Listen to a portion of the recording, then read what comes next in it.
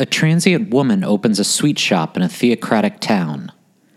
A millennia-old sword is stolen by the ward of a warrior's enemy. A single mother takes on $1 billion utility. An intersecting story of drugs in the U.S. and Mexico. And a general loses everything and is forced to fight for revenge. This time on the Oscar should have gone to 2000. And the Oscar goes to... And the Oscar goes to... You have the Academy Award. Not yet, Jack. The Oscar goes to... The Oscar goes to... The Oscar goes to... The Oscar goes to... And the Oscar goes to... Gladiator. 2000. In the year 2000. The distant future. The year 2000. I just recorded that live. I'm totally going to re-record it, though. Cause I know. I You botched fucked it.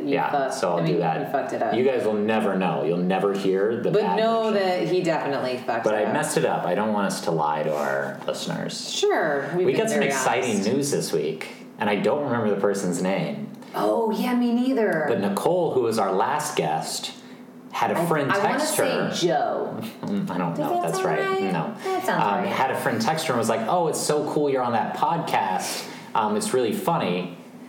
And neither Megan and I know who this person is. Whoever this mystery person is that is voluntarily listening to us, I am so sorry. We thank Something you. has gone We terribly salute wrong in you. your life. Yeah, and probably. But you know what? We're glad that I'm going to reap the benefits of it for sure. Yeah. So now I want to say like it's like Joe Arepas.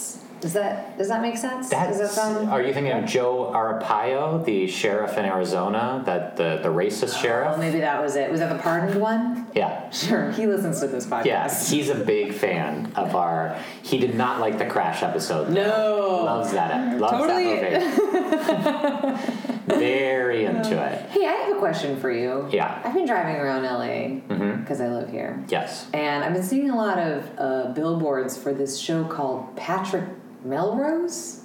And I'd like to know what it is, and I'd like to know what the fuck is the deal with it, and who has greenlit this, and what is the situation. I want to know what Patrick Melrose is. I don't know. All Maybe I can this tell, is if you don't live in LA, it's Yeah. Benedict Cumberbatch, and Patrick Melrose is in like pink, like millennium pink, and he's like sitting with a martini that's like spilling over him. Yeah. And I think he has like a cigarette in the other hand or whatever, and just looking at the camera, giving a real, honestly, Patrick Bateman sort of like, fuck you, I'm murdering people, look. Right. Yeah. And which is always kind of Benedict Cumberbatch as for well. sure. Yeah, you're right. Benedict Cumberbatch. So it could be anything. That would have been better casting. I mean, Yeah. he wasn't, I guess, so much in the zeitgeist at that time. I'm going to bring in our guest. Wait, do you not know what Patrick Melrose is? Because I don't, but, you know, our guest, Okay. who's a friend of mine for almost 16 years now. That's a long time. Since we were both babies. Ew. Literal toddlers, we'll say. She's your Laura Wallers, I think. Yeah, but she's also, she's a below-the-line agent at William Morris Endeavor, so maybe she's familiar with Patrick Melrose. I just did Alex Amin. Don't tell me that you had to look it up. I want you to have this knowledge at your fingertips. Well, you know, they change names of these things all the time. And so I was like, oh, maybe it had a different name. But I'm not familiar. No. Also, Jennifer Jason Leigh is in it, which is like... she now? Oh, The plot thickens. yeah. JJL. Yeah, JJL. Schmagurm. Yeah. I got it. Listen, I got Patrick it. Melrose. Are you sure it's not a shoe store? There's a lot of those on Melrose. Yes, it would be called like Patrick Melrose. Yeah. And it would be like 6-inch like stilettos. Yeah, and with, it's just like spikes 225 like women lining up instead of like Also, sweaty men. The summary on IMDb is not helpful at all because it says based on the Patrick Melrose novels. Oh, What the fuck? are we being? You know, those books that everybody knows. Oh, yes. we were yes, talking yes, about 2000 yes, today. yes, Maybe yes. Hunger we're being, Games. maybe we're being punked. Harry Potter. And the Patrick Melrose Melrose novels. Right, Yeah. exactly. I don't know. He looks like a real asshole in it, and I just would like if anybody could tweet at me or tell me like what it is about. Because Maybe I'm Doctor Strange not gonna look it up. turns into Patrick Melrose. Maybe that's like an uncanny Marvel. Sure, whatever helps him Step, shave that horrible fucking goatee situation Yeah, that he has yeah. going on. Yeah. He's like not a bad looking dude, right? He's not a great looking dude, I wouldn't say. I don't think he's bad looking. I Do you would wanna take a stab at this? I would guess that in real life, IRL, he's like one of those really charming, beautiful. Yeah. Like, just I imagine him tall and very charming. I can see that. And then I can see that. You know, and people are like, let's make him like a sexy man, and Yeah. then it's like it doesn't quite translate. Yeah. exactly. But I can see it. I Yeah. can see it. Right. Maybe in Patrick Melrose, where he's gonna like really take us all by storm, and we're gonna be like, oof, Yeah, maybe. here Except it is. Someone's been a real sexy did man see that. now. I did see that trailer somewhere, and I was like, "What is this? We got it. What's going on here?" Guys, please. In the trailer, did it look like he's like? Is he like a bad boy? Like, Well, it looks like a SNL like digital short of like a crazy movie. that does not bode well. That does not It's bode him well. and Kyle Mooney, and they are in a coffee shop. I You cannot know what? wait. I would actually like to watch Benedict Cumberbatch and Kyle Mooney do something together. Anything. Just that talking would be. in a coffee shop. Would be Yeah, I interesting, would. think, I would yeah. be interested in that dynamic. Though I'll be honest with you, and you're in the biz, so you can like you're in the biz Ish. Listen, Ish. you're biz in it. You Yeah. know what I'm saying? You're biz in it, so you can accept or you can get where I'm coming from here. I'm kind of tired of like dramatic actors being like, you know what? I'm gonna do comedy now, cause like no bigs. Like Yeah. one time I made my mom laugh, or one time I made my Asian laugh. Yeah. And so It's I'm just gonna like be hilarious. it's just like there's people like Meghan It's John and I. Ham syndrome. Yeah. Like you were on SNL one time and Yeah. it was funny, and now all of a sudden it's like you want to be Mr. Funny Dude and like stay in your lane. Yeah. Stay in your lane, Don Draper. Listen, there's people like Meghan and I. We are not attractive enough to be in these like prestige dramas. No, and we're not funny enough to be in the comedy. I think so we my are. question What I'm is, saying where is- do we go? I'm saying I think don't we know. do. Tell us. And if they stop casting all these like good-looking people, there's more room for like regulars. Sure. Like sure. we like to call it in the commercial just industry, the no talent bunch. real The to real- character. Why isn't there more parts for real to character people like Meghan and I? Well, I'm glad that closer to character. I'm glad they've all joined us, because in the next hour and a half we're going to try and get to the bottom of this. Yes. On our with new podcast, with Real to Character with Meghan and Craig. no, really, it feeds into this year with a spate of movies I like to call just average. Mm-hmm. Hey guys, you looking for some movies? Come over here behind the. It's like remember that episode of Sex and the City? Remember Sex and the City where like Carrie goes to L.A. and Samantha's there, and they go to get like a bunch of. And there's one guy's like, oh, I got all these Fendi bags, but they're like, I don't know if they're fake or if they're just like Yeah. in a huge pile in the back of this like car or whatever. Right. And then she sees them and they're like, she's like, nah, it's not that special anymore. I don't want this Fendi bag anymore. That's how I feel about these movies Of this year? of this year. They're not special enough. They're not special. They're like one of 100 Fendi bags in the back of like of a Subaru in like Van Nuys. Let's dive into it. Sure. And what better thing to dive into than chocolat? Chocolat. Chocolat. Sure, yeah. Let's get into chocolate. I mean, what's been said about chocolat that we?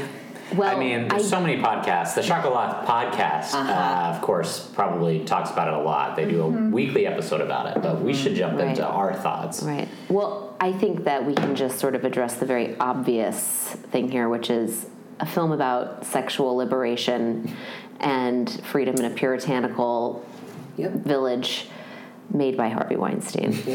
Yeah. So going back, that was a really fun experience Gold move by rewatching him. this. Alex and I had a drink right before he came over here, and I feel like, I was saying, and we talked about this a couple episodes ago, that Shakespeare in Love will always be chapter 1 on the Miramax Weinstein Company book about like his power in Hollywood that it won.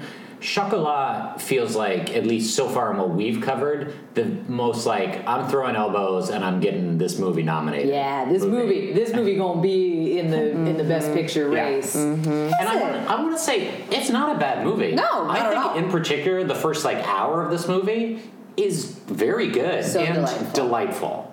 And then Johnny Depp shows up on a houseboat. Okay, let's stop about let's have a 25-minute conversation about Johnny Depp. Don't worry, it's not gonna be 25, but I could talk the entire time about Johnny Depp. Here's my thing: when did Pirates of the Caribbean come out? It was like it's 2001, 2000. I think the first one's somewhere between 2001 and 2003. It was right so around it's not this far. time. I guess what this movie's done, and it's like really opened my eyes, and it's very exciting for me. Is forever I was like, Pirates of the Caribbean is the movie that ruined Johnny Depp because he put on eyeliner, and all of a sudden he was like, I am the eyeliner guy now, and it is turns out he was trying out Jack Sparrow as an Irish traveler in France. Was that accent? I think that's what he's supposed to be. I think he's supposed to be like an Eddie Izzard mini driver traveler. Yeah, but sure. In France. Sure. First, well, let's. I'm going to leave to the side the fact that this movie takes place in France and almost nobody has a French accent. Yeah. That's fine. Yes, that's fine. right. It's one thing if you're not going to like speak French, but then for the lead actress to be French and have a very French accent, and then essentially nobody else have a French accent, Which I actually say, thank God. Just I mean, I go guess. with it. You don't want to hear Carrie-Anne Moss's French accent? I really don't. I don't. I mean, she's Canadian, so she probably knows French. Did she? I couldn't tell. Did she attempt any sort of an accent, or was it just straight like It was Eastern just straight, Atlantic? I don't like my mom. Okay, Yeah. great, cool. Yeah. And then like Judi Dench was like British. Yeah. But with the French, it's Judi Dench. I bought it. Yeah. A little bit of a Leslie of a Caron is twirl. in the movie. She's French. Okay, and what was Molina doing? Don't know. Unclear. Yeah. Unclear. Okay. So anyway, that was upsetting to me as a Francophile. NBD. It is a great. My mother's a French teacher. I do love it, and I was excited to be like, oh, we're gonna get some like a little bit of a. Mon Dieu, or something here and there. There was really It takes place in a fairy tale land. I don't think we take place in an actual town, right? Like it's not even like a fairy tale version of an actual town. It's like in typical. I feel like this is very true to like movies that Miramax was doing at the end. Like my mom, I remember going to see Chocolat with my mom, who like owns the DVD and loves it, and I feel like it's a real mom it was movie. like definitely a Christmas present that year of like I got you the DVD of Chocolat for you. I got for you just for you. But staying through all the credits to see, I just want to see where this was filmed. Like, we should go on vacation there. Yeah. And we did the same exact thing. Ever After? Ever After, another great one. But I remember, at the end of watching it, this time I watched it with my roommate, we Googled this town, and we were like, oh, fascinating. Oh, very interesting. In fact, the population of this town has gone down over the years. Interesting. Wow. Where was it shot? Vancouver? Could have been. I'll be honest, could have been.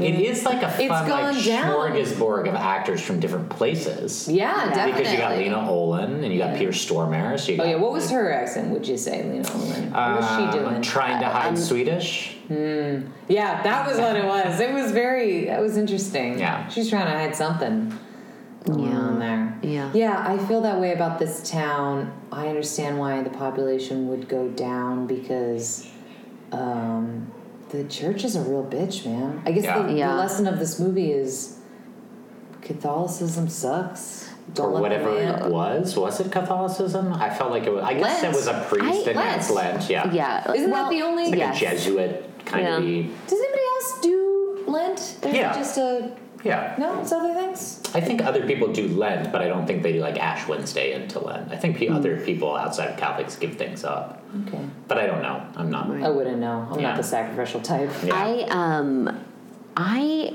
This movie was so weird to me going back and watching, because I remember loving this movie, and this time I'm like, God, this was such a dopey, cheesy, weird movie. Yeah. But I love, in my notes, I actually just noticed this, I wrote, God bless Judi Dench. Man, she gives it 110%, and that, I will say that storyline with her and the grandson. When he gives her the picture of her, was actually very emotional. And you very know what? emotional. She did the back of it. That's a whole thing. If it's almost anyone else, it's almost anyone else, I'm probably like, ugh, that was stupid. Right. But it's Judi Dench, so I was like, oh God. Yeah, I know. And the thing, like the elements of this film, I could totally relate to. Also, big year for single moms. Yes. Big year for women in general. Yeah, you go single moms. Yes. You go single moms, you go tough-ass ladies. Yeah. I appreciate that. So I did really appreciate that. And this movie is just a movie that, like, I had only watched it for the first time a couple years ago. And the first hour of the movie is just so delightful, and I just wanted it to be that. And then it just, like, Johnny Depp shows up and then loses some steam, and then, like, it just totally, like, kind of, like, it's just like a deflating balloon by the end of the movie. Like, I wasn't even paying attention to the last 15 minutes. I was like, why is Alfred Molina eating all of the chocolate? Yeah, the climax of him and the chocolate, you would think it would be so much. I remember it as being like, oh no, I think probably because my mother, because he was like, and look, he ate all the chocolate. And I, by the time that moment rolled around, I remember it as being like a really big deal. And it was like, it seemed very shoehorned and like if you seemed like an afterthought of like, oh God, we got to have him like, we got to wrap this up and have him like have his moment of like realization that he's no better than everybody. What should we? Yeah, just make him eat the chocolate or whatever. Yeah, I wrote the window chocolate scene alone. Melina deserves a nomination. Poor Melina. Like he was like, okay, so I'm getting into the chocolate. I'm gonna I jump into the chocolate. Yeah, like I said, I watched this with my roommate Jordan. He was like, you know, masturbation really is a lot cleaner and like easier to do than and less embarrassing. You just like, you know. I will say, I would eat the fuck out of that feast though that they have. Oh my God, that chocolate sauce. Yes, on like the duck. I would. That was my favorite scene of the whole thing because I'm all about also food scenes. Garden party lit by candles. Yeah, that's my jam. 100%. They had cool hats on. I love a hat. I wish they hadn't gone and gotten dessert on the boat again. No, don't care about the travelers. You know, stay at the it's so garden weird. party. It's kind of like this year was a year, and I know we talked about this a little bit, like such a studio movie year, like a classical studio movie, like in the height of the studio power. And it was, the formula was you get movie stars in it, right, to finance these movies. And so Chocolat, you're like, why is Johnny Depp in this movie again? Oh, I guess maybe Johnny Depp they needed for like financing. Like you feel like did they someone's like, I'll kick in $5 million, but you can't have fucking young Colin Farrell play that Irish traveler. I need a big name in it. Like, Sidebar: do you think he kept the wardrobe from this movie? Oh, 100%. I think he provided the wardrobe. Right. This is. I just think my takeaway is like. I think this is the beginning of. There's a possibility that this was not a written role. Yeah. And Johnny Depp just showed up on a houseboat. In France, and they were shooting the movie. Right. And they were like, "Do you want to?" Right. And they were like, "Can you do an accent?" And he was like, "Oh yes, of course I can." And they were like, "Okay, no, so you can't." Well, that's fine. We'll just deal with. I do believe that Lasse Hallström, the director, and Johnny Depp at this time shared the same agent. So maybe Johnny, because this is the time. This is the insider scoop that we have. NBD, But you know, because I thought this also. It's like, is there a chance that maybe Johnny was like going to France for vacation, or his house was there at that time, right? Yeah, exactly. Sure, and you know, and the agent's just like, hey, do you think we could get Johnny into the movie? Close to home. Yeah, I mean, Lily Rose is only 4 or whatever she was. I could probably get a few million out of that. Yeah. I guess it's like. I enjoyed myself watching it, and I was like, I hadn't seen it in a long time, and I was like, I'll sit through this whole movie. It's not very long. Yeah. It was enjoyable, but it ended, and I was like, really? This was nominated This was Best Movie of the Year! Yeah. It's like, this movie was made, in general. Yeah. Weird. Yeah. Strange. And then, Is it based on a nominated. novel? or Yes, it is. something? Is it based Actually- on a best-selling novel? Was this like I will Girl say with the this, Dragon I Tattoo don't in know if- 1998? I don't know if I read this first or saw the movie first, but I will tell you, I did read this book, and it was purchased for me, procured for me by none other than Miss Deborah Murphy, aka my mother. This is a big mom and daughter It's a real go to the theater together. I'm sure we thing. saw it Yeah. together. Yeah. And we're like, Yeah. oh, Yeah. wasn't that lovely? Yeah. Anyway, chocolate, guys. Chocolate. God, I wish Judy. Also, real quick, and then we'll move on. That dinner looks so good, and I'm so bummed it killed Judi Dench. I know. But I mean, I guess go out on top. Go out on that sidebar. That is how I want to go. Yeah. I want to drown in a bathtub of that chocolate. Yeah.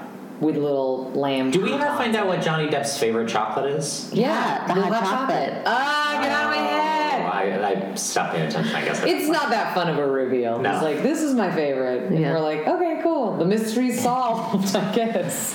I thought it was like he was like going down on her and was like, "This is my favorite." It should have been Ew. something like that. Gross. It's about sexual liberation. That's right. Again. Sure, that would have fit totally in with the tone of the movie. Yeah. I mean, the tone of the movie is thrown out of the window. It's a fairy tale, and then all of a sudden, it's like her son dying on a houseboat almost. Yeah, so, that like, was his daughter, Anouk. daughter. Yes, Anouk, I do like that name. I like too. that name too. And her kangaroo, Pantouf. Pantouf. Cute. I Very love cute. that. Cute, very cute, very cute. Yeah. I'd be a single mom if I could look like Julia Bernard. By the way, I would be a single mom if I could like have a chocolate shop Yeah. that doesn't even make any money for 6 months. Yeah, but she just goes Or, I town to guess, town like 2 opening months. up a chocolate shop. Like How this does isn't she the first have chocolate the shop. By the way, how does she have the capital for that? She's giving out free chocolates left and right. Left and right. I know. I don't know how she does it. What a great life. Not great because she's not super happy, but Yeah. I I would mean, be. and she has to bang Johnny Depp, and I'm going to tell you right now, she got some sort of venereal disease. Oh, 1,000%. But guys, this was like Johnny Depp's moment. Ugh. Like I No. watched this and I was like, oof, Johnny Depp is hot. I love that you say that. You are incorrect. I am a Johnny Depp apologist. I do love him. Yeah. I do. Yeah. His skin reminds me of a handbag that I once had. I don't know. There's a turning point. We watched a few episodes, many episodes ago actually, we watched Finding Neverland. And he's very hot in that, and also very charming and winning. Yeah. And for some, it's weird. It was like a weird re-spike because like this is what you're saying begins a downward, and then 3 years later is Finding Neverland. Finding It's like a Neverland, which spike. is great. And Maybe I just don't like ponytails on a man. could be. Yeah, that's Which is a very- valid He likes a point. ponytail. It's very heteronormative Yeah. of me, and I'm Yeah. sorry for that. I apologize. That's okay. Yeah. How do you feel about a man bun? I'm gonna tell you, I'm actually not opposed to a man bun. Yeah. See, it's all about the style. It's about how It's they how you wear rock it. Yeah. Speaking of man buns and ponytails, let's move on to Crouching Tiger, Hidden Dragon. Hey! What a segue. I first put this movie on when you gave it to me, and when you gave it to me, I don't know if this is how you watched it last, but I'm assuming it's not. It was subtitles of English, but it was also dubbed in English. Oh, I definitely didn't watch it that way. Okay. It's weird when it's weird. Things public service announcement to everybody out there that's like, I don't want to watch a movie in a different language. Look, then don't watch the movie. Because watching a movie being dubbed to English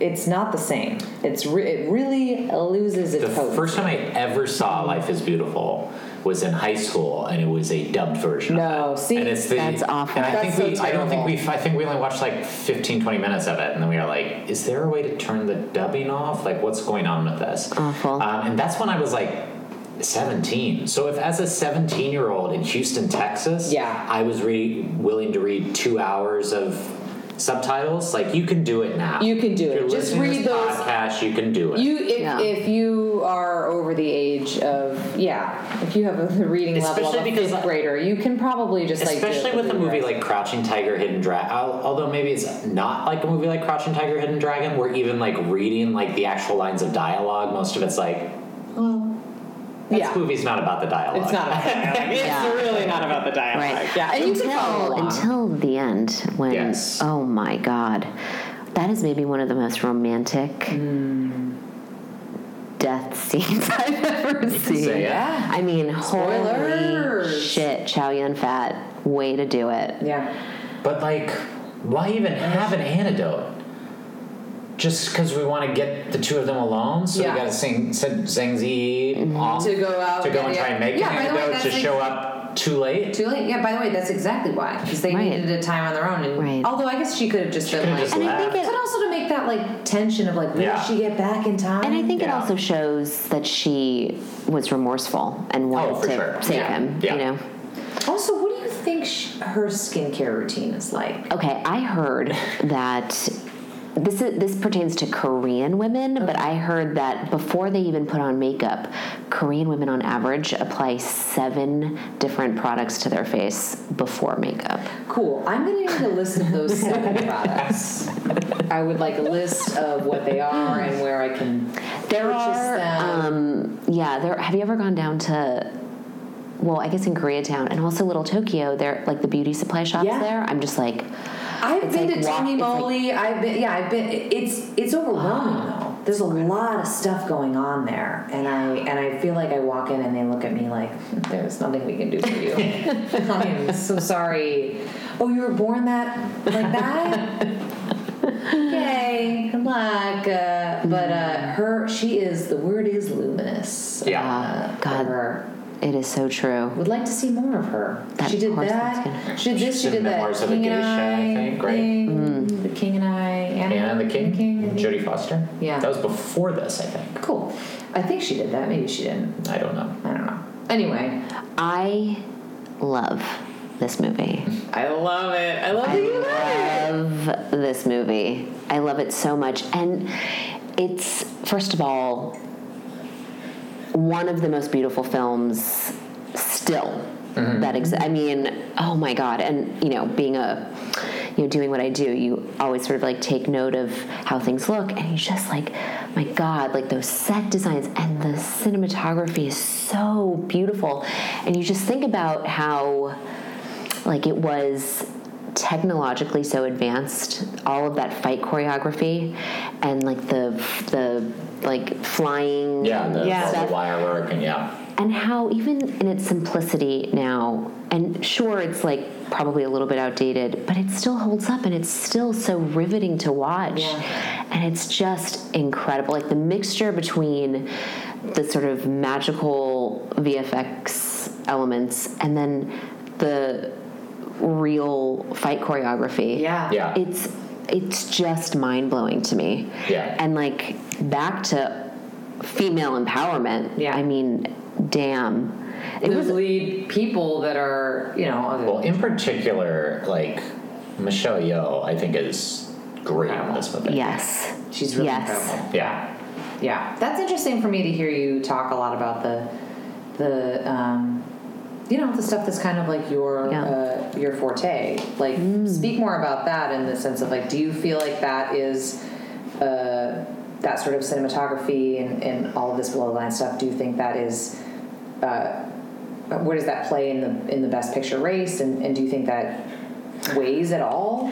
You go back and you look at who was nominated this year, and it was like a ton of, you think about like John Matheson, who shot Gladiator, which is exquisitely shot. It's incredible, Yes. right? And then, like Caleb Deschanel was nominated, and Roger Deakins, this was one of the several Roger Deakins nominations that he had. But this man, Peter Pao, who won, is from Hong Kong, and he is prolific in his own right, but is, he works in China and Hong Kong, and he does, he's done some American films, and certainly after this, kind of, but you watch it and you're just like, holy shit. This is beautiful. Yeah. And all the nighttime work, and it's dark, and it is, and the way that the women, they're, like you said, like the way that they're Skin of lit. everyone except the Jade Fox. Right. That baggy skinned bitch. Yeah, Jade Fox. But then you Which I feel for her, man. Yeah. That character, that's a fascinating character. Even the way that Absolutely. she's shot and the sense that she always seems to be shrinking in a strange sense, the way that it compared to her surroundings and stuff. And I feel in a sense that maybe she feels that she has been minimized by the master or whatever. And she says in the beginning, I was like, he would sleep with me or something, but he wouldn't teach me or right. whatever. And you think about what this film really says about the power that women never had access to because they couldn't read and write. Right. I mean, somebody who is as good as one of these master fighters will never be as good because she couldn't read the manual. I mean, and that just breaks your heart. And it this film is like, in terms of female empowerment, and I know we'll get to, there are other, the other film, one of the other films nominated this year, Gladiator. Gladiator, also about female empowerment, it's just like, I feel like it was so ahead of its time. Yeah. And I think, when it came out, I remember everyone talking about how this film sort of, from a technical standpoint, was so ahead of its time. But really, like, this was so long before Me Too and Time's Up, and it's like, it's just incredible. Beyond just the technical aspect, it really was. Yeah, you're right. You're right. People don't get that. I mean, now that we have like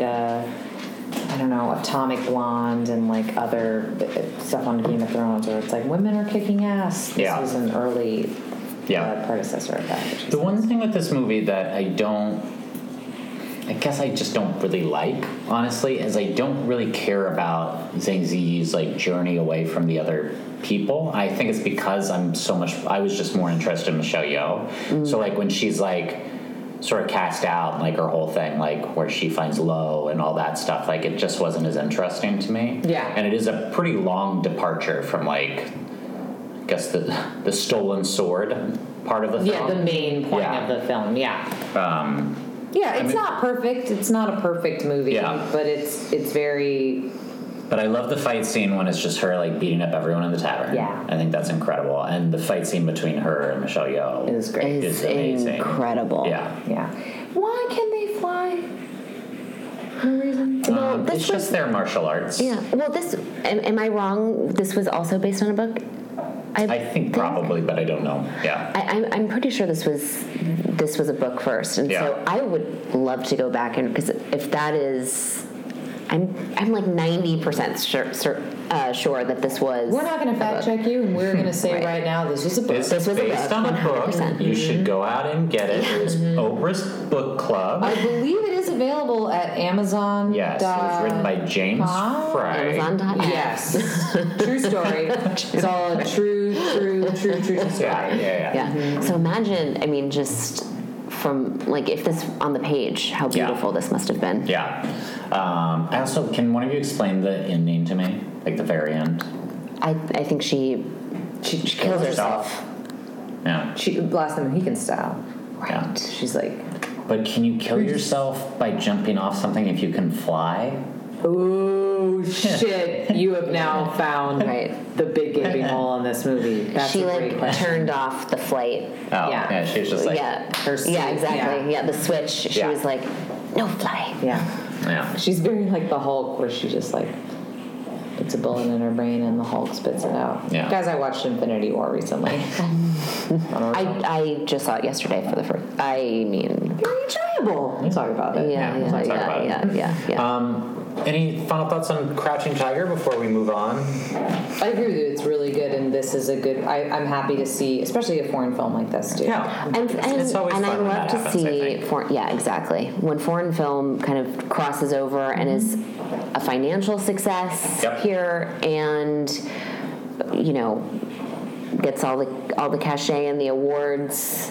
It's great. Yeah. And this was so deserving. I mean, I think this is maybe one of, I'm going to say something bold here. But I think this is maybe one of the best films, like, of all time. Wow. Whoa.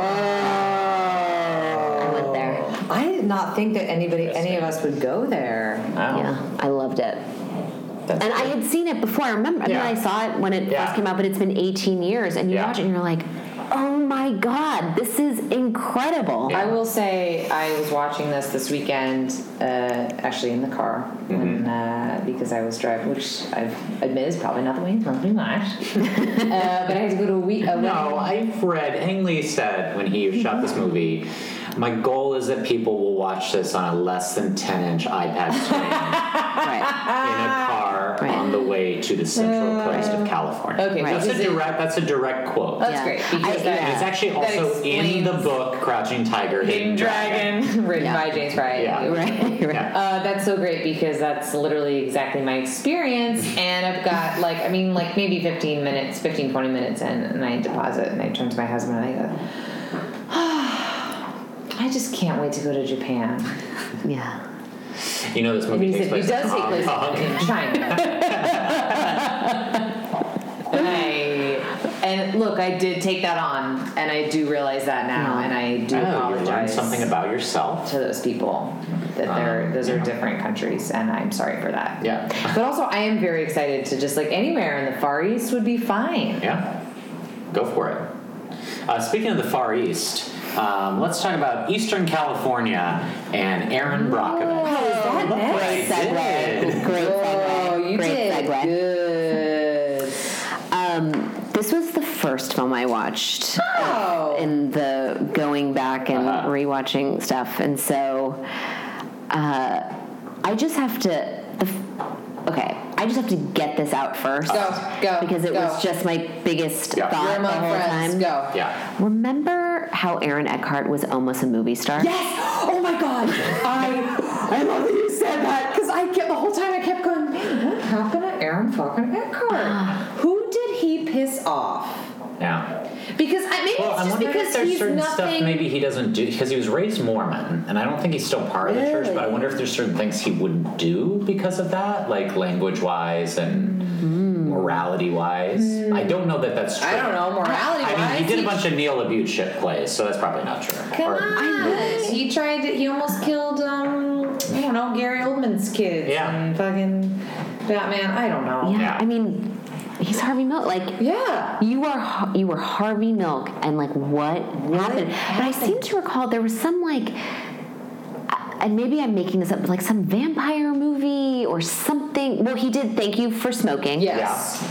Right? I think this is all in the sort of trajectory of prestige crap. Yeah. Right. Yeah. And then. Hold on, guys. The last thing I can remember him doing Frankenstein. Frankenstein! That was the end. P.S. I have straight talk seen that movie, and I may have been a little high, and it was very enjoyable. Here's my whole thing about him, and Frankenstein reminds me of this. I think we might need to accept the possibility that he might not be very good. Maybe that's what it is. Yeah. And he's not quite charming enough to make up for it. Because here's my thing about Julia Roberts in this. And I talked about, Julia Roberts won an Oscar for this, correct? Yes. Mm-hmm. Okay. Yes. Julia Roberts, no shade, just tea. She's not an actress. She is a movie star. Mm-hmm. She I know she's supposed to look cheap and trashy, and yet she flashes them pearly whites, and I'm like, holy fuck. Yeah. You are Julia Roberts. I literally wrote Julia Roberts, man. I mean, there's nothing more that's all that needs to be said. Yeah. 3 words, Julia Roberts, man. It's fine that she won an Oscar. That's great. She did the best job that she was going to do. It's not even her fault. It's not even she's neither good nor bad. She's Julia Roberts. Here's the thing. I'm going to disagree with you. I think she's good in this movie, and I'm not mad at her Oscar. This movie is so good. I think Aaron Brockovich is so fucking I feel like we really buried the lead here. I have not watched this movie probably since it came out. Wow. I have not seen it. Wow. And I watched it and I was like, boy, oh boy, am I enjoying my 2 hours of time with this movie. Wow. Yes. Really? I loved it. I loved it too. So great. I loved it too. Julia Roberts Really? is a movie star, absolutely. She's a movie star. But here's the thing. She is a movie star in this movie and in a couple other movies in the same way that Denzel Washington is a movie star. Sure. Where he's always Denzel Washington, but it's still a really good performance, I think. Sure, I think that's this fair. is a I think really that's good fair. performance. Listen, I'm not taking it away from her. I'm not mad at her Oscar at all. Yeah. Because there are people that are mad at her Oscar because she beat out particularly Ellen Burstyn, which I rewatched Requiem. We can get into that, and Ellen Burstyn's amazing in that movie, but also a lot of her performance is like camera tricks and directorial. Yeah. Like there's no. This is just a straightforward. Turn the camera on and let Julia work. And she talks and she Absolutely. talks and she talks. She's got a lot of dialogue. The whole movie is relying on her. She's in every single scene. And it is it's a film about a woman at a time when movies were not made about women. And then people, and it wasn't like, oh, how can we flip this male character to make it a woman's character? Like, this is so about women. And Julia Roberts, to your point that this is a great performance, I feel like Julia Roberts, like, you think about Notting Hill, right? Where she is incredible. By the way, luminous. Had the DVD pack, the twofer, Aaron Brockovich and Notting Hill came together. They came together? Yeah, that was my I was like, oh, we get to use the Julia Roberts collection. That's fascinating because now it would be Aaron Brockovich. And then they would throw it in with like full frontal or something. Okay. And you'd be like, what? Why? I don't want full frontal. I just want Aaron Brockovich. But Julia Roberts is kind of, relatively speaking, sort of silent. Like, she's just, her presence is... in Notting Hill.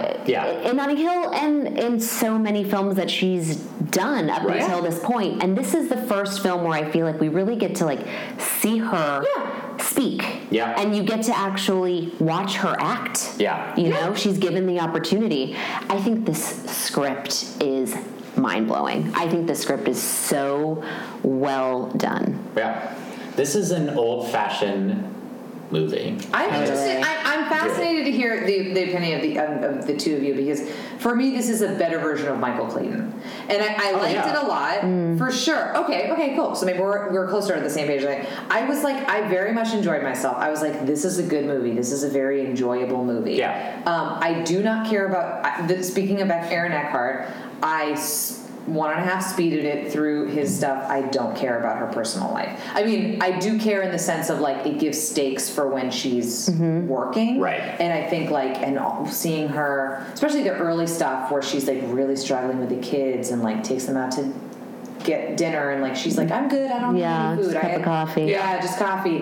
That is the thing where I'm like, oof, I am a privileged bitch. Like, I am really happy I don't have 3 children that I'm, like, trying to figure out how to That you know of. That I know of. Yeah, who knows what it's. My 20s were wild.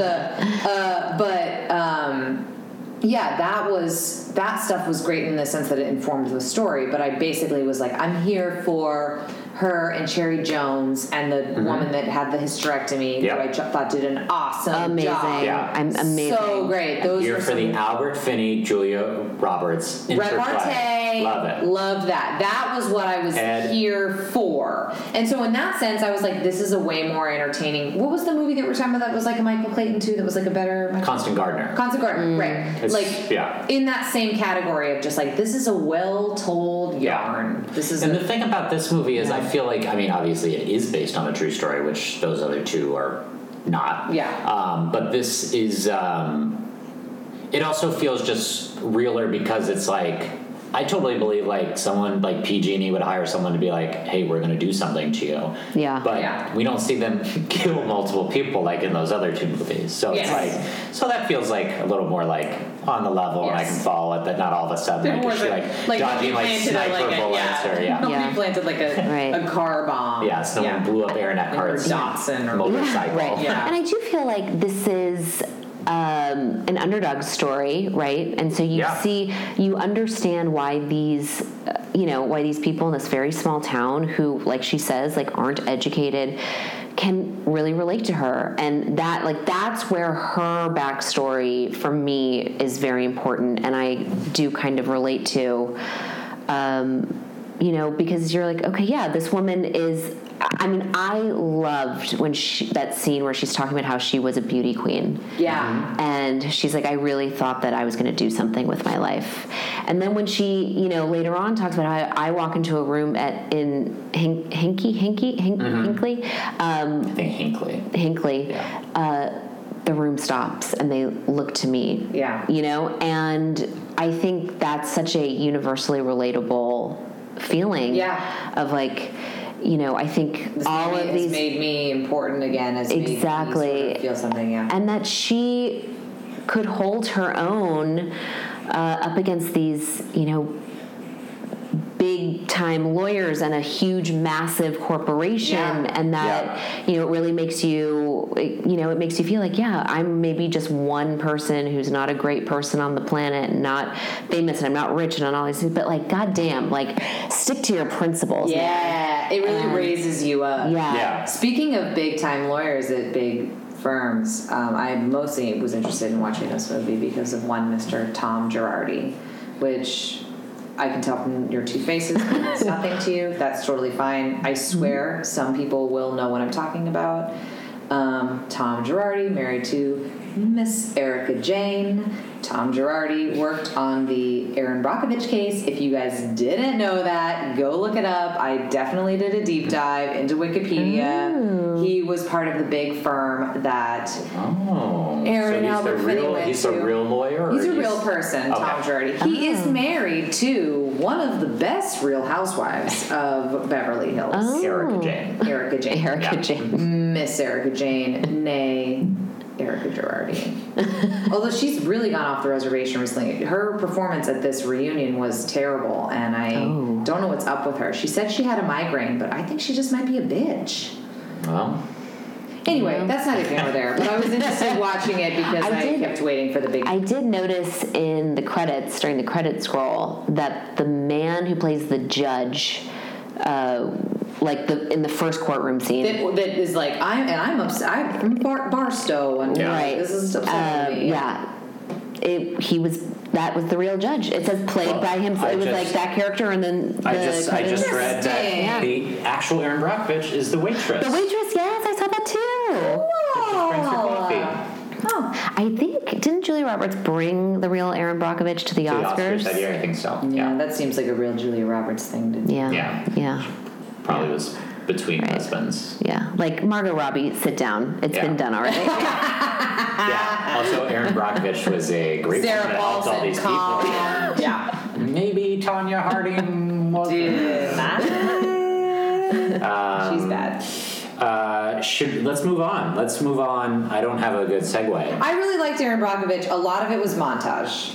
But I do love a good montage. Yeah. We're gonna have a montage. I also just really quickly before we move on, I do just want to do a shout out to the costume designer on this, because really loving her boobs. They were beautiful. But I love the choice. We actually said so many backless heels in this, and it was just yes. Yeah. I feel like they nailed.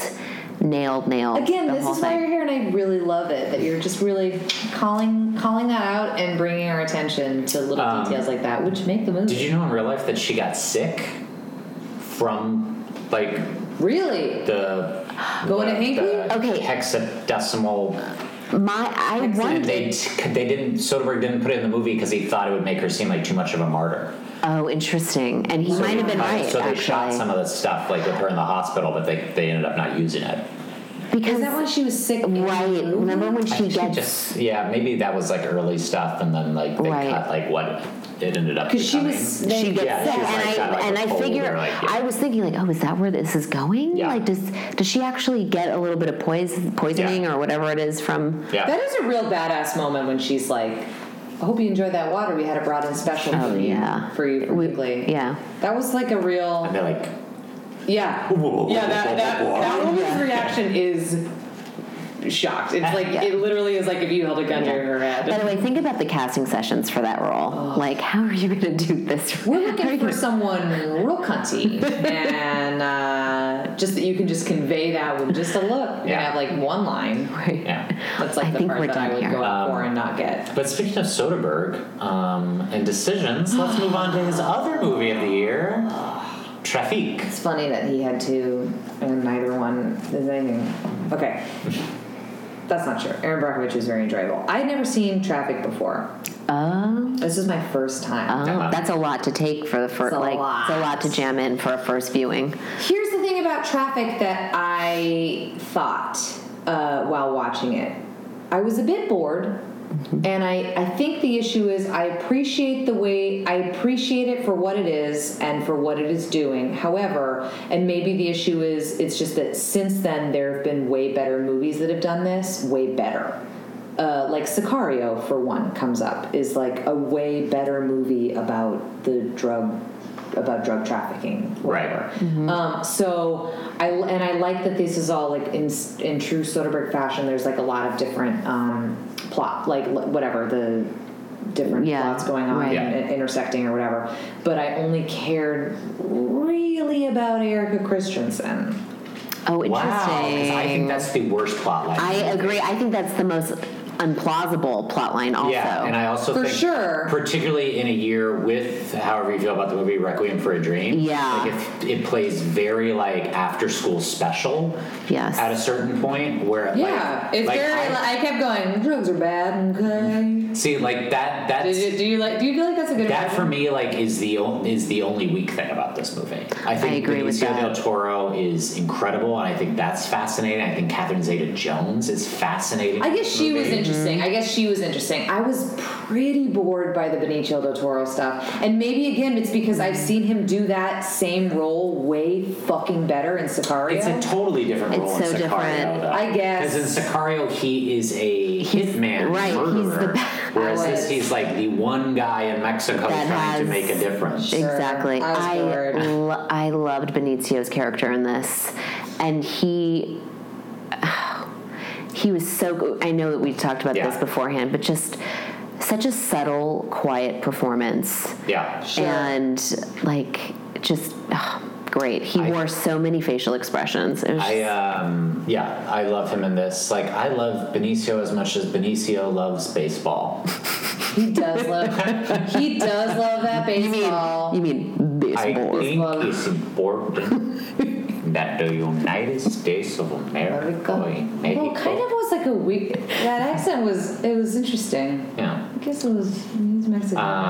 But he doesn't have an accent. No, he doesn't. Yeah. No, it seemed a little put on. It was. I also this movie made me think of a theory.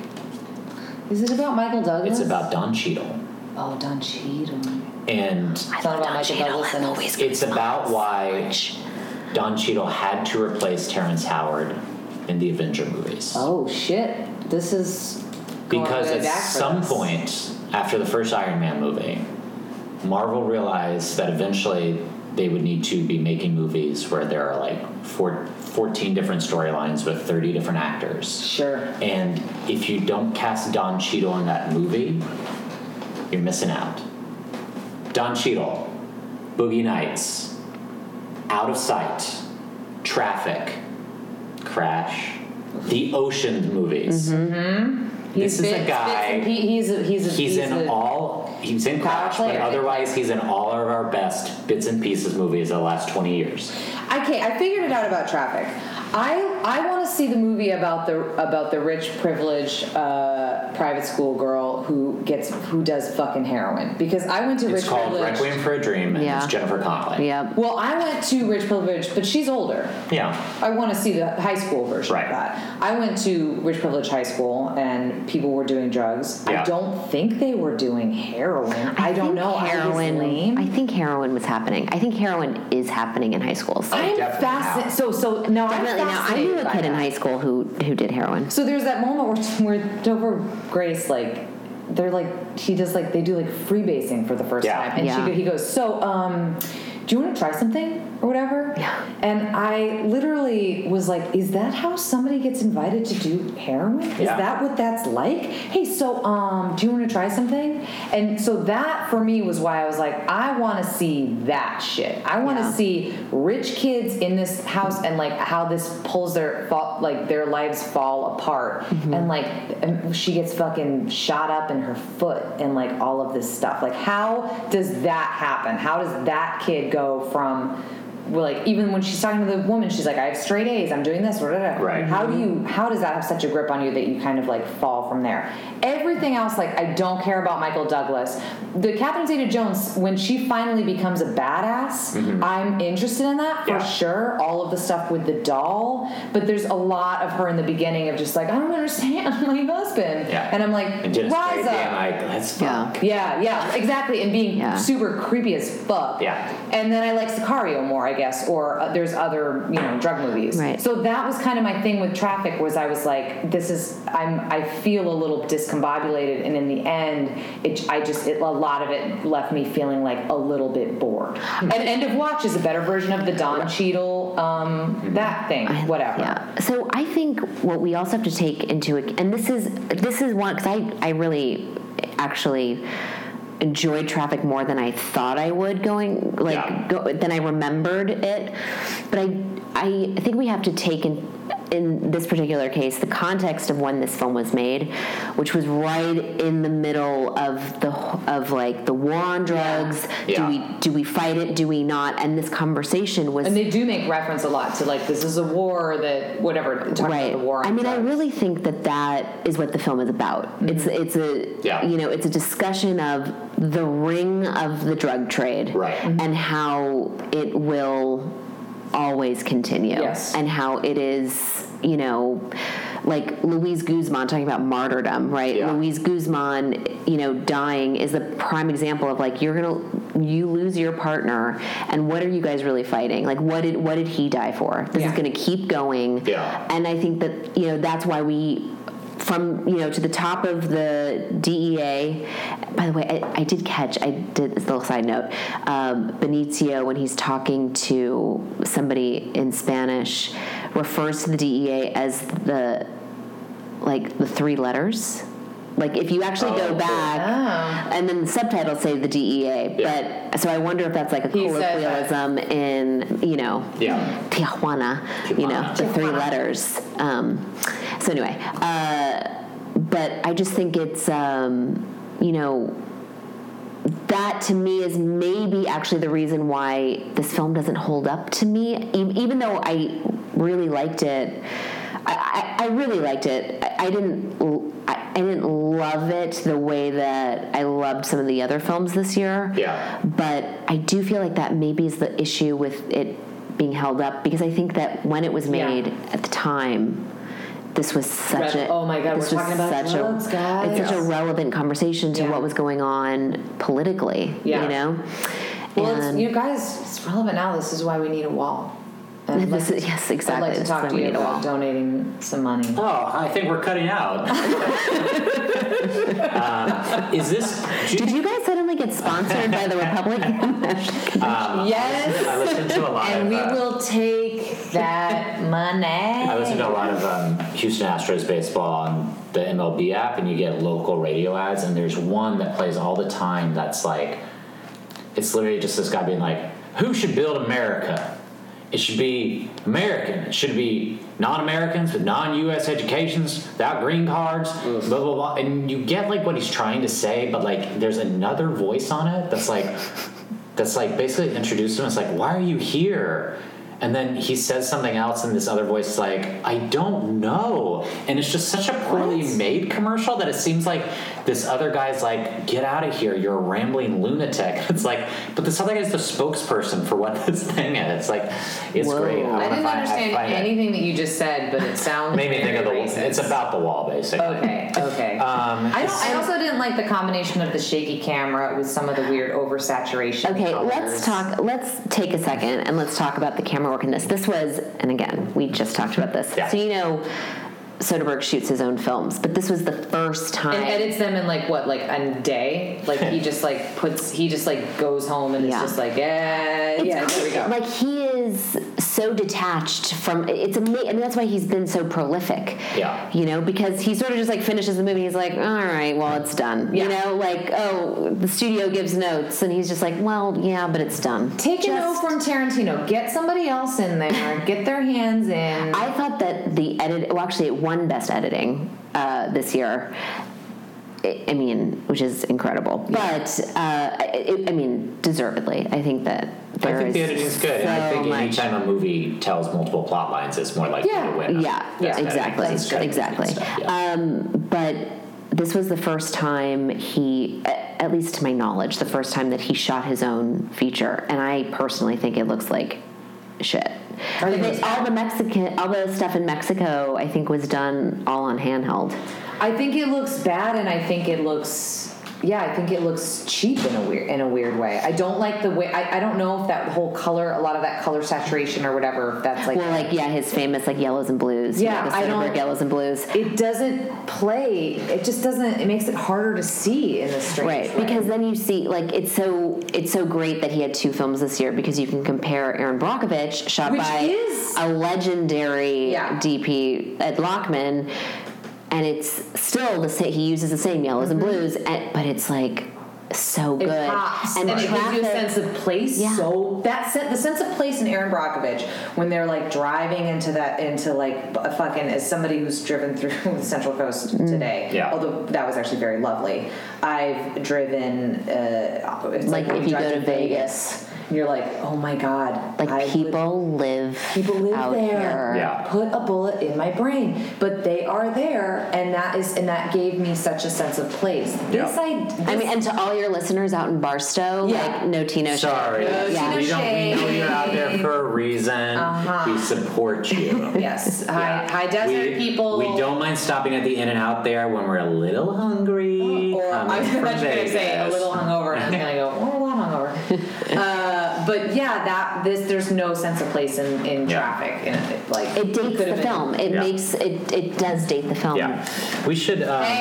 Walk through our recording session. I was quiet again. You were quiet? Yeah, I handled it well. You were. Probably people wouldn't have known if you didn't scream into your microphone. multiple time guest Maddie Smith just walked through the studio, which is also his home. Real quick, and then we should move on. Is this Topher Grace's best movie role? Oh, I wrote that. Is this Topher Grace's best performance? Question mark. I used to have such a crush on him. I'll be real with you. Yeah, I think it's at least his best movie role, if not his best. I would agree with that. Yeah. I mean, he does do that one thing where he goes, you want to try something? Yeah, and he does like that monologue in the to car. Michael Douglas, where he's okay, man. Yeah. That's think about this. And then Michael Douglas is like turning into like falling down Michael Douglas, and Topher Grace like, never mind. Yeah. So let's go on to. Go ahead. Hold on. I think we just also need to address how Soderbergh got every single famous actor into this movie. Yeah. Viola Davis as the social worker. Yeah, I meant to write that down. John Slattery as something. Albert Finney pulls over from Aaron Brockovich. And how about the uncredited Salma Hayek? Oh, yes. She's uncredited? She is in that one. When I was watching, I was like, I didn't remember Salma Hayek was in this. It's just that one scene. Yeah. Benjamin Bratt as the I can't remember the name of the cartel. Yeah. I'm happy to see all of those people working. It all is my delightful. friends. And those are just like the Shouts to a good rest in peace Miguel Ferrer performance. Oh my God, so good. Did he just die last year? Or two ago. Yeah. And then everybody like on bill, you know? Yeah. It's like, it's crazy. I mean, like everybody is in this. Called in his favors. Yeah. Or they just want to work with him. Yeah. Traffic. Let's move on to the winner of the 2000 Best Picture, Gladiator. I feel like we could have introduced that like way more fun. If I could have been like, on my signal, only shall, and then now say it. Gladiator. Good. That's great. That was much better. Much better. It's weird this movie won Best Picture. I mean, just I feel like in any year, I guess it is only 5 years after Braveheart won Best Picture, but to me it's weird this movie won Best Picture. I agree. Maybe not so much this year, though, because of the movies that we've talked about. I'm like, this is the grandest. This is the grandest. And this was for 2. What We Do in Life Echoes in Eternity, this is the grandest. In the year 2000, this was this is what they were making, right? This was the big sword and sandal, giant. I guess for me, it's a less artistic. I mean, obviously, it's a different story, but to me, it's the less artistic version of Crouching Tiger, Hidden Dragon. Sidebar: if What We Do in Life Echoes in Eternity, Russell Crowe should be nervous because, from what I hear, he's not a nice man. Yeah, and he apparently, I mean, he was even less nice back. Didn't he throw a phone and stuff like that? Yeah, but I mean, even on set, I was just reading stories about how he was an asshole. I think all the time, and would rewrite his own dialogue. Right. I think that there are several stories. Yeah, he told. There's a bunch of credited screenwriters, but he told one of them that his line. I think William Nicholson, that his line was bad, but he was the greatest actor in the world, so he would be able to pull it off.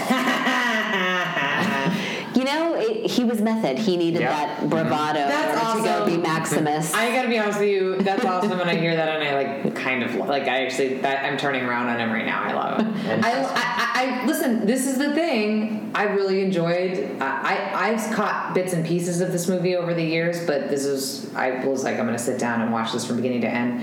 And other than a few slow parts where you're yeah, we know where this is going. It's all leading to this big final thing. It's pretty entertaining, and there are good set pieces and good moments, quiet, whatever, good fun character-y bits in between. Everything involving Joaquin Phoenix is chef's kiss, just hilarious and amazing. His facial expressions alone, I was I'm living for this right now. He is a master of the camp method character. With the first battle, he's the master? That first battle when they're fighting and he's going he's making it's incredible. I gotta tell you, in a movie like this, I'm here for it. Yeah. He's playing and he definitely is from some sort of inbreeding or whatever the fuck. He's mentally, something's fucked up with him. Yeah. So I buy it. Dumbledore did not do a good job with that. No, not original Dumbledore or OG Dumbledore. Yeah. Not great parenting. Yeah. Death by hugging. Yeah. He hugged that guy to death. But again, that character, he really fun. The whole thing about he just wanted to be loved, to the fact where he smothers his father to death in a daddy issues in Rome. Oh my God, daddy issues in Rome. Yeah. I mean, talk about wanting your own movie for a character. Yes. I want the trilogy. To follow him from the beginning. Yeah. What happened that his sister caught his eye? What is that about? Yeah. And by the way, she looked gorgeous. And Connie Nielsen, man. I could watch her all day long. Yeah. See, I think that's part of the problem for the movie for me is that that's so much more interesting to me than Maximus is. Sure. I don't think like you said the hero's almost never the most interesting though. I know, but you said it can be a little slow parts because we all know what it's leading to. That's the problem with this movie for me is that I don't need to watch this for 2.5 hours. Right. When I know from 25 minutes in what the end is going to be. You have to give me more than him fighting bad CGI tigers, which at the time I'm sure looked good, but now it doesn't look great. Yeah. And the Oliver Reed stuff, at the time, I know that was incredible because the actor died and they had to CGI him in. But right. Now it's ooh, it's very clear. Wait, who died? Oliver Reed. The guy who plays Proximus. Is that the guy who runs the Gladiators. Oh, that owned him. Yeah. Huh. Yeah, because when it won Best Picture, they talk about Well, I didn't know that. I didn't really notice that. Yeah. Maybe I would have noticed if I didn't know, but you can really tell in that last scene between the two of them. If you go back and just watch that scene, when he comes to him and he goes, "Are you in trouble? Are you in danger?" Where he's basically man? if you go back and watch, it's very clearly they put someone's face on a stunt double. And his death scene, like, it's all dark. Yeah. It's just in the shadows. You know. This film was probably the film it's definitely the film I had seen the most amount of times out of all of these. And so in going back, I'm like, God, this does still feel epic to me. And, you all, again, like, just thinking about the context of when this came out, like, this was before Marvel movies and DC movies, you know, like, this was before the comic book movie. I mean, not in totality, but, you know. And this was the stuff that people wanted to, you know, this was the grand, you know, cinematic experience, you know, like the period, and it's violent, and it's really violent, and you have, like, you know, a drop of a war scene, you know, even though it's not a war movie, and it's just so epic, and in a way that you don't get that anymore. I felt like I was watching an old film that, I mean, it was just because from the 40s in the sense. Exactly, especially with the Oliver Reed element. Right. But you know, you just can't make these movies anymore because they're so expensive, and nobody's going to go see them, because going to see Avengers and you can watch that on TV. Like, they make these types of movies they make that movie. I mean, Rome was too much and was too expensive, and it was canceled. But, like, if they made that today, that would be, I mean, that's Game of Thrones. It's Game of Thrones, like, you can watch that on TV. There was a time where, like, this was a thing you'd have to go see in the theater. Exactly. Like, and I remember the first time I remember seeing this in the theater for the first time, and I wept. I was like damp from how much I cried. Understandable. And because that, again, just like that sort of classically cathartic, the hero dies, and when Jimon Hansu buries the little figurines, she goes, "I'll see you." You know, and you see him, like, in the afterlife with his. I have goosebumps right now. His son, who, by the way, played by, I don't know if you noticed this, because I was like, that kid looks familiar. It's the Life is Beautiful kid. So he's been that kid. He was already in Rome. So they were just like, we'll pick him up. Yeah. That kid's been in 2 movies. His entire career is 2 movies, and in both movies, the guy that played his father won Best Actor. Maybe he's the John Cazale of Little Italian Boys. Interesting, right? Yeah. he's the charm. Yeah, exactly. Let's get him over here. Yeah. I'd like to be around him. What could I do in a movie with him? Johnny Depp's like, I never got cast in a movie with that kid. That's what happened. That's what happened to me. I don't know. He wanted him to be on that houseboat, but I really expected to like this movie. I really expected to like this movie a lot more, because it's been a long time since I've seen it, and I just didn't. Really. I'm surprised it did feel boring, though. I was bored. Slow. There were parts that I was bored. I think I was, Alex and I were talking about this a little bit. I think it's crazy he won his Best Actor for this movie when it's in between The Insider and A Beautiful Mind. Well, I think they gave it to him because he did win for The Insider. Yeah, oh, totally. And if you look at the movie, the people he was nominated against, you can see there was like no one that is like, oh, well, how did Russell Crowe beat this person? Like, it's not that the performances are bad. Like, it's just like, oh, I guess it could have been a toss-up with a bunch of these guys anyway. It's mostly him just like rolling away from, and him saying, together as one. I loved when he was like, are you not entertained? Yeah, I love that too. Yeah. I love that too. I was reading that also, I guess they basically had written and gotten rid of a Connie Nielsen Russell Crowe love story because they didn't want to take away from, like, obviously, like, his whole mission. Yeah. But it feels like that's still in the movie. Oh, it is. Yeah. Like 100%. Like, every time they see each other, you just expect them to start fucking. Like, you also want to be like, because they keep being like, was I so different then, or whatever? Yeah. And they allude to this past that they have, and I want to like talk about other things that I want spin-offs of. I'm like, what the fuck happened? Yeah. Spill the tea. Yes. What happened in the past? Why did you break off? I assume like some sort of an engagement. Yeah. I don't know. Like, what's going down? Maybe you should pitch the Maximus origin story for a television show. Fucking young Australian kid to play baby Russell Straight Crowe. talk, I'd watch the shit out of that. Yeah, sure you would. Hey, here's another thought that I had watching it. I was like, it was very hard not to see the parallels between gladiating, Gladishering. Oh, that's the technical. That's the adverb. And the NFL, and I kept being like, is like Commodus like Robert Kraft in this? Where he's like, we're doing like this is entertaining the masses, but also like people are dying. Yeah. So is Commodus Robert Kraft? No, Commodus Just would think be. about that. He would be Roger Goodell. Is Commodus Roger Goodell? Proxima. Everything goes back to Proxima Robert Kraft. Everything goes back to the Patriots for me. Yeah. Are these football references? Yes. From? They are. Yeah. People in football. Okay. Yeah. Okay. Noted. Got it. And the other thing that I kept So thinking Maximus would be like Brady, and Jaimon Hansu would be Gronk. yes, and the guy that he refuses to kill. The huge guy would be that would be Gronk. The really huge guy. Oh, the huge guy that dies at the end of the thing. Yeah. Digimon Hansu would be like Wes Edelman. Welker. No, Julian it'd be Edelman, like whatever Julian the Edelman. small white Danny receiver is. Amendola. Yeah. And then like the big guy that comes out that Maximus spares would be like Peyton Manning maybe, or maybe Eli Manning. No, because Eli Manning never spared Tom Brady. Oh, Go Giants, Big Blue!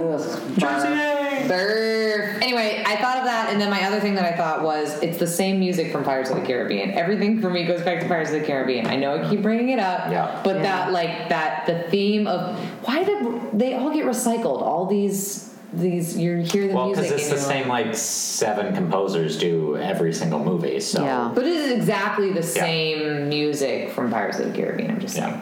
Yeah. Make it work. Okay, so before we move on to some other movies from the year, we should rank the Best Picture nominees, and I think this is going to be interesting because I feel like we're going to have very different lists. I think so too. Except for maybe 5. Yeah, I think we can all, guys, on 3. Number 5 is 1, 2, 3. Chocolate. You knew we weren't going to say Traffic. I sort of thought you would. Why? No, we both liked that movie, and we all talked about how you started the conversation off by being like, "We're not going to talk much about Chocolate." I know, but I liked Chocolate. Alex, what's your number 4? I'm gonna put Traffic at number 4. Meghann, what's your number 4? I'm gonna put Chocolate. Okay. I'm gonna put Gladiator at number 4. Number 3. Alex. It's God. This is really tough, and I am. God, I feel like I'm definitely going to have to like explain this, but yeah, I'm going to put number 3. I'm going to put Gladiator. Meghann, your number 3. Aaron Brockovich. Mine is Crouching Tiger, Hidden Dragon. Alex, your number 2. Aaron Brockovich. Meghann, your number 2. Crouching Tiger, Hidden Dragon. I cannot believe I'm saying this coming into this. My number 2 is Traffic.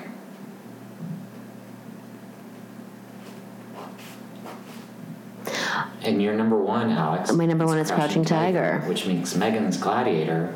Which means mine is Aaron Brockovich of the nominated movies.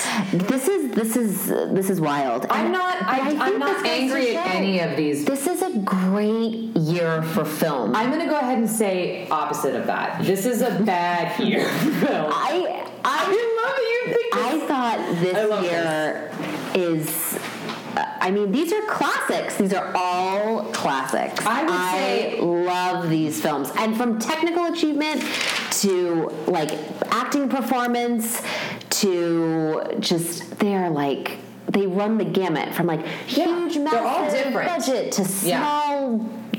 They're all I mean, it's Here's all what I'll pretty say. This is not a bad year for film, as far as these nominees go. I would say it is the most middle of the road that of all the years we've done. There is not one movie that I was like, that is a bad movie. And there's been the years where I'm like, that is like not only should not have been nominated, or not only should not have won or whatever, but like that is or not been nominated. That's a bad movie. Right. And then there's been some that it's like, these are like stellar, blow my mind, like incredible, like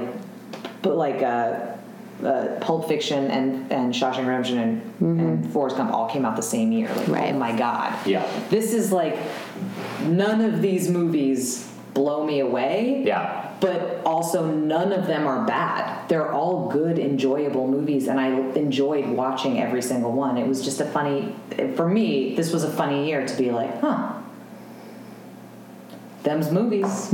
I feel like if we had like a social media following, I'd get really flamed for saying Aaron Brockovich. Like, I feel like I'd be dead. Why? I don't know. I just feel like both of you would be fine. I feel like there'd be people that would really hate that someone said Aaron Brockovich was better than Gladiator. Do you think people are really going to go to the mats for Gladiator or Crouching Tiger, Hidden Dragon? If we had a social media those traffic heads out there? Yeah, I think so. I don't think anybody gives a shit about these movies. If we had people that like subscribe to our Twitter, people give a shit about everything on Twitter. People give a shit about everything, yeah. The people would care about, well, yeah. I'm not saying like I'm going to walk down the street. Don't go by Twitter. People get pissed at Twitter because Chrissy Teigen talks about she's eating pizza. Yeah. And fucking somebody is like, pizza's bad for the baby. Like, everybody has a fucking opinion on Twitter.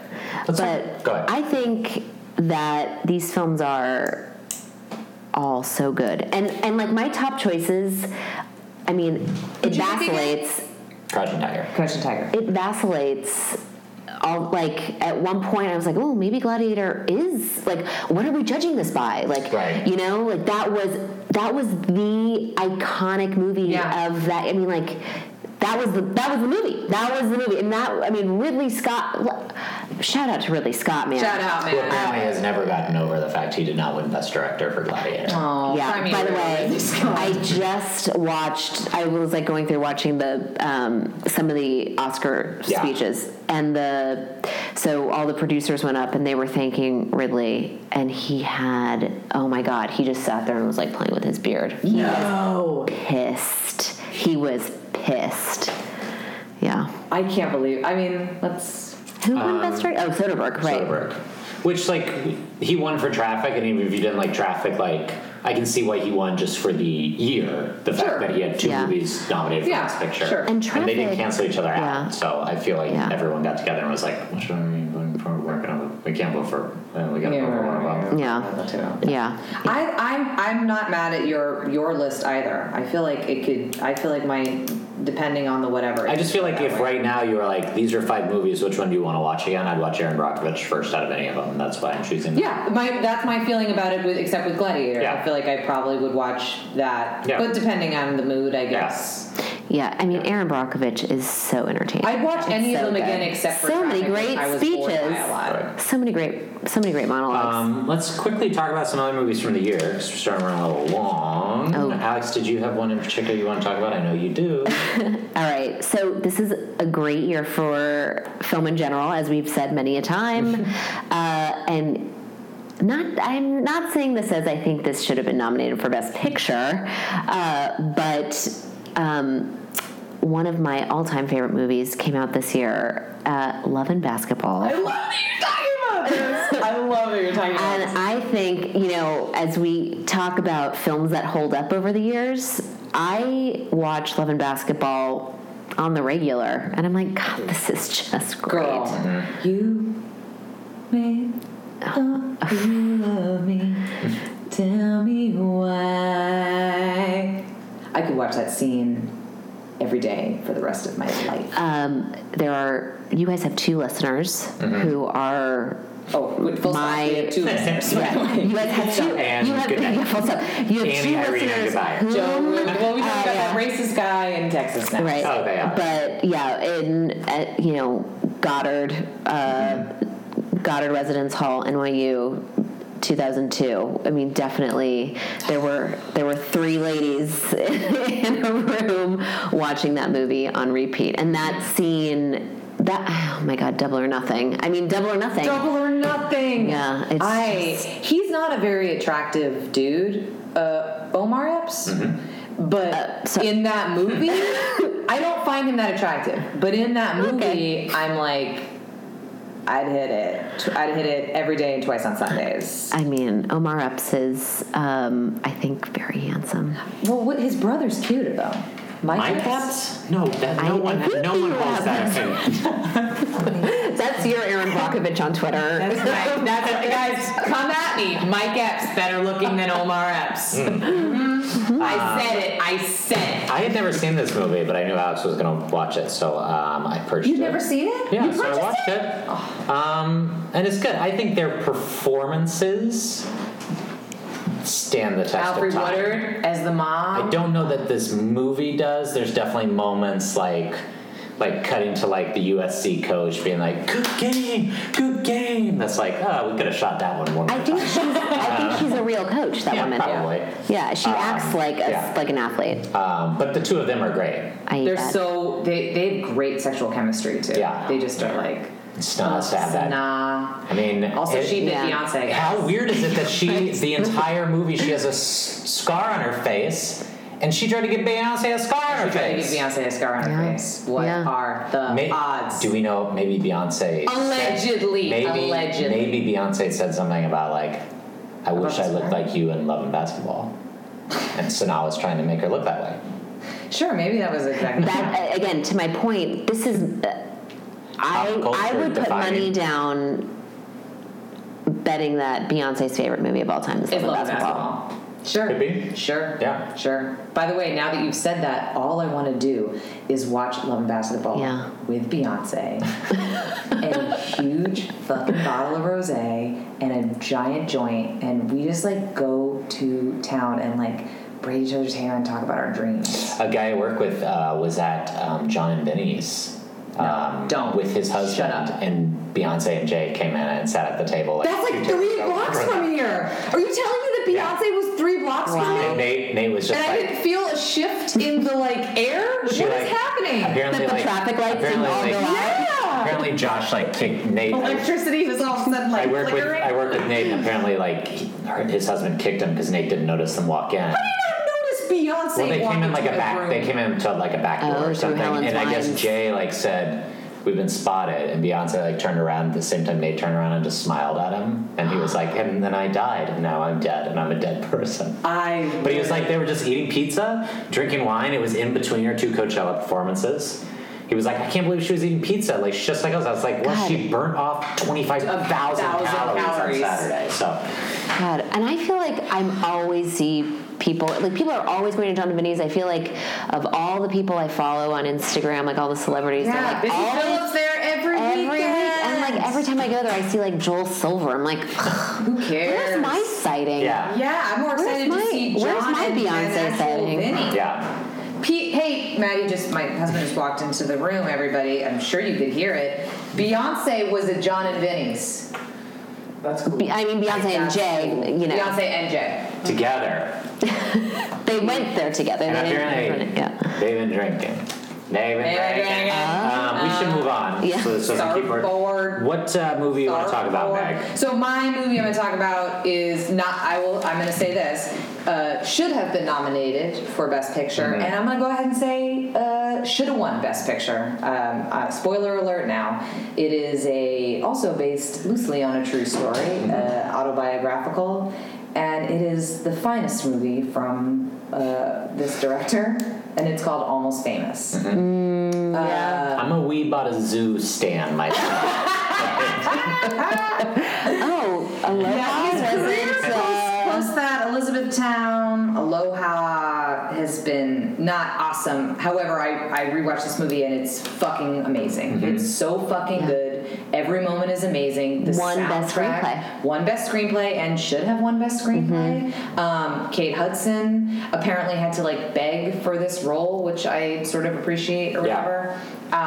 If you have not seen this movie, she's great in it. By far her best performance. Far and away. Do yourself a favor. The scene where she has to have her stomach pumped and there's like the love music playing. He's like watching her lovingly have her stomach pumped. Patrick Fugit is like one of the most weirdly heartwarming like scenes ever on film. Yeah. It's incredible. I didn't know that they didn't have these are all just like little fun facts. If you've not seen Almost Famous, what are you doing with your fucking life? Go see it. It's so good. Everybody's awesome in it. Mitch Hedberg's in this movie. That's all you need to know. I think there's like 3 actors in this movie that it's not their best performance. And Bruce it's not. Balk? No, she's great. No, I think Philip Seymour Hoffman and Frances McDormand, who are both amazing in this movie, it's just not their best performance. Yeah, but they're both amazing. They're both incredible. Yeah. And I actually don't think it's Patrick Fugit's best performance. I think he's better in Gone Girl than he is in this. Okay, I'm gonna let all that lie. That's great. Because I think he's good in this movie, but I think he's outclassed by everybody else in this movie. Okay, so I'm gonna talk more about the movie. It's a movie about music, and movies about music I think are difficult to do sometimes because the music can pull focus. Yeah. And they do such a great job of giving the characters such such specificity and B such drive and the story is so strong and like this, we talk about the screenplay is so strong that you're not lost to the music in a sense. And that scene with Kate Hudson's awesome, and scene where she's dancing to Cat Stevens is awesome. And little fun fact, so Maddie made me watch this afternoon because I was like, Almost Famous. I was talking about the podcast, and I was like, Almost Famous should have won. Almost Famous is the best fucking movie, and of all these movies, it's the one I want to watch again, and did watch. But I guess there's a scene that they cut out because they didn't have the rights to Stairway to Heaven. Yeah. And it's him like trying to show to his mom like this is why music matters, this is why it's great, and he puts on Stairway to Heaven and Frances McDormand listens to it, and I know we say this is not Frances McDormand's best performance, and that's probably true because there's other uses of her that are I think even if you just take out Fargo, this is maybe her best performance. That scene, it's just incredible how good she is in mostly in silence, and it's an awesome movie. It's so enjoyable, and everybody's so likable in it, and it's a joy. There's dark stuff in it for sure. Yeah, there's overdosing and it doesn't end like it's a love story that doesn't get wrapped up in a nice bow, but it is such a joy to watch. It's so enjoyable. And like just the way that he captures wanderlust, and like I feel like that when that film came out, we were all at that age where we were just like thinking about what are we gonna do, and like everything seemed so scary, but but you wanted to be on that shitty bus. And I think he does such a good job of really just creating that vibe, it's a vibe. But just by capture, because that's based on his, when he was writing for Rolling Stone. And I feel like he just really captured his experience. Like I feel like I feel the levity of that experience in his life. The way that he transcribes it to screen. We talk about sense of place in all these movies and stuff, and it seems like very much like America at a certain time. Like it seems very American. It does, in an interesting way. I definitely could have swapped out Chocolat for Almost Famous 100%. I could have let that one go. I think so. It's pretty interesting. What did Craig watch? Aside from Almost Famous, Love and Basketball, I watched Oh Brother, Where Art Thou, which is really enjoyable. It's not weighty enough to be like, I think, really in this conversation. Like, but it's totally fun. Chocolat is? Well, I don't think Chocolat is either, but I'm just saying that I don't think it was like the best picture of the year. I rewatched Requiem for a Dream, which I sort of mentioned earlier. I think it's maybe the most interesting movie directorially of the year. It's maybe a little too much, but I think he's definitely like making a lot of choices, and it's interesting. I also think it's probably our best Jared Leto performance. I'd say the only, other than Jordan Catalano, the only. Of course. Yes. And probably Jennifer Connelly's best performance, too. She's actually sort of heartbreaking in this movie. Well, she's weighs more than 2 pounds, which I appreciate in this movie. Yeah. I mean, Even then, 7 pounds. 7 pounds. It's 7 pounds. I saw. It's been a long time since I've seen Requiem for a Dream, and I don't think I will ever watch that movie again because it was just so. It's a lot. It's like the best movie I never want to see ever The again. scene with him putting the needle into the gaping hole, I knew was coming, and I still had to. I had forgotten about that visual, and now it's there again. Although when I watched it, I was like, I bet this was a lot easier to shoot than it is to usually shoot someone shooting up because there's so much makeup caked on there. Like, he's just putting a needle into makeup as opposed to then making it seem like it's going into his arm. The movie I kind of want to talk about just super briefly because I think for like the first hour and 20 to hour and 30 minutes of it was the best picture of the year, and then I think it loses steam and isn't because of it, is The Contender. Do I remember this movie? It's Joan Allen and Jeff Bridges, and she's like the vice presidential nominee because the vice president dies, and there's this scandal about like these photos of her that have come out in college where she's basically like in a threesome like at a frat house.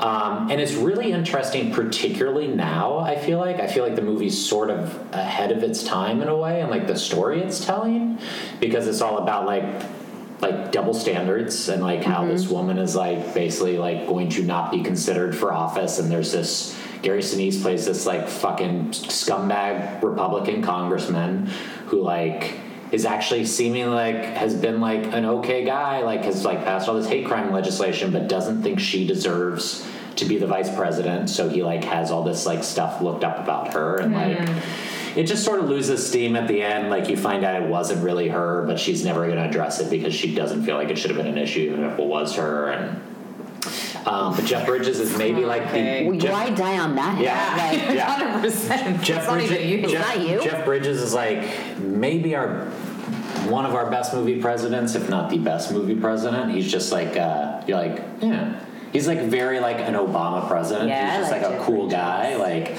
better than Andrew Shepard. I know nobody's better than Andrew Shepard. I mean,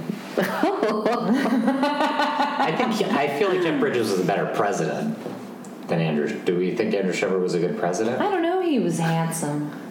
I mean, I feel like he's spending more times trying to find a date than running the damn country. Yeah, but he got that gun bill passed. You know he did. He definitely did. I'm going to go and I'm going to get the votes. Get the guns. Get the guns. I'm going to get the guns. If I have to go door to door, and I'm going to get the guns. I'm going to get them. But I think everyone should watch that movie because I feel like... He got him. I feel like this is a totally... Did you ever figure out DuPont's circle? No. You know, she was the first lady. She becomes the first lady. She had somebody drive her around. Anyway, I just want to bring it up because I think people should watch The Contender because I think it's a totally forgotten movie. And I agree with that. I loved it. Yeah. I remember loving that movie. So with everything we said, talking about other movies as well, what should have won Best Picture in the year 2000? Alex? Oh, man. You know, I think all things taking into account everything, I'm not surprised that Gladiator won. I think maybe that actually is the movie that, you know, it has all, it checks all the things off. You know, it's the most sort of quintessential Oscar-winning movie. Huh. Like, sure. You know, at least for that time. But it just, to me, there's no shock there. Yeah. Like, would I have chosen it? But what do you think is the best movie of the year? Of the year. I really think it's Crouching Tiger, Hidden Dragon. Good. I really do. Good. Meghann? I honestly, altogether, I think the best movie of the year is Almost Famous. It's big in scope. Mm-hmm. It's different. Yeah. It's emotional. It's great performances. I fucking love it, and I would watch it. And looking back on it, that's the movie that I think stands the test of time. So there's a lot of movies this year that I think are very good. I think all of them have like some sort of flaw. Like, but when I think about it, like I feel like of all the movies we talked about, there's like 2 movies I will watch again, like tonight, So then I have to decide what's my favorite scene from any movie that year. And it's got to be people singing Tiny Dancer on a bus. Oh, God, I didn't even bring So that I'm up. going to say Almost Famous should have been the best picture. Holla! Will you take us? That's gonna take us out, right? Oh, yeah, we'll play a little Tiny Dancer. Oh, nice. That moment when they're all so mad on the bus and it's just silent and then they just start fucking and it's one person and then it's two and then that's how everybody sings that song too, because you're like, I'm not singing this song, I'm not going to commit to this. Even Crudup gets into it. Russell, and then at the end and then he says, I have to go home, and she says, you are home. Oh, man.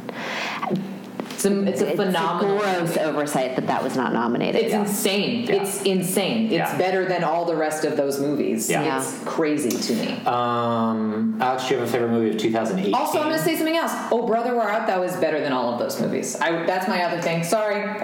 Just that now that people are hearing that movie is also fucking great. I did like Oh Brother, We're Art though. Again, but you know what, guys? It's Oedipus, guys. Not Oedipus. Sorry. It's Odysseus. It's Odysseus, It's the Odyssey. It's the Odyssey. Oh, shut up, guys. Right.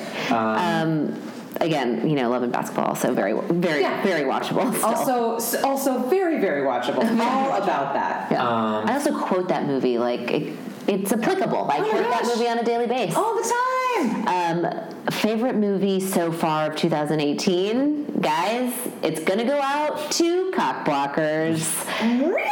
I think that movie is our Superbad of this decade, and it is not without its flaws, for sure. Directed by a woman. That's a big flaw for me.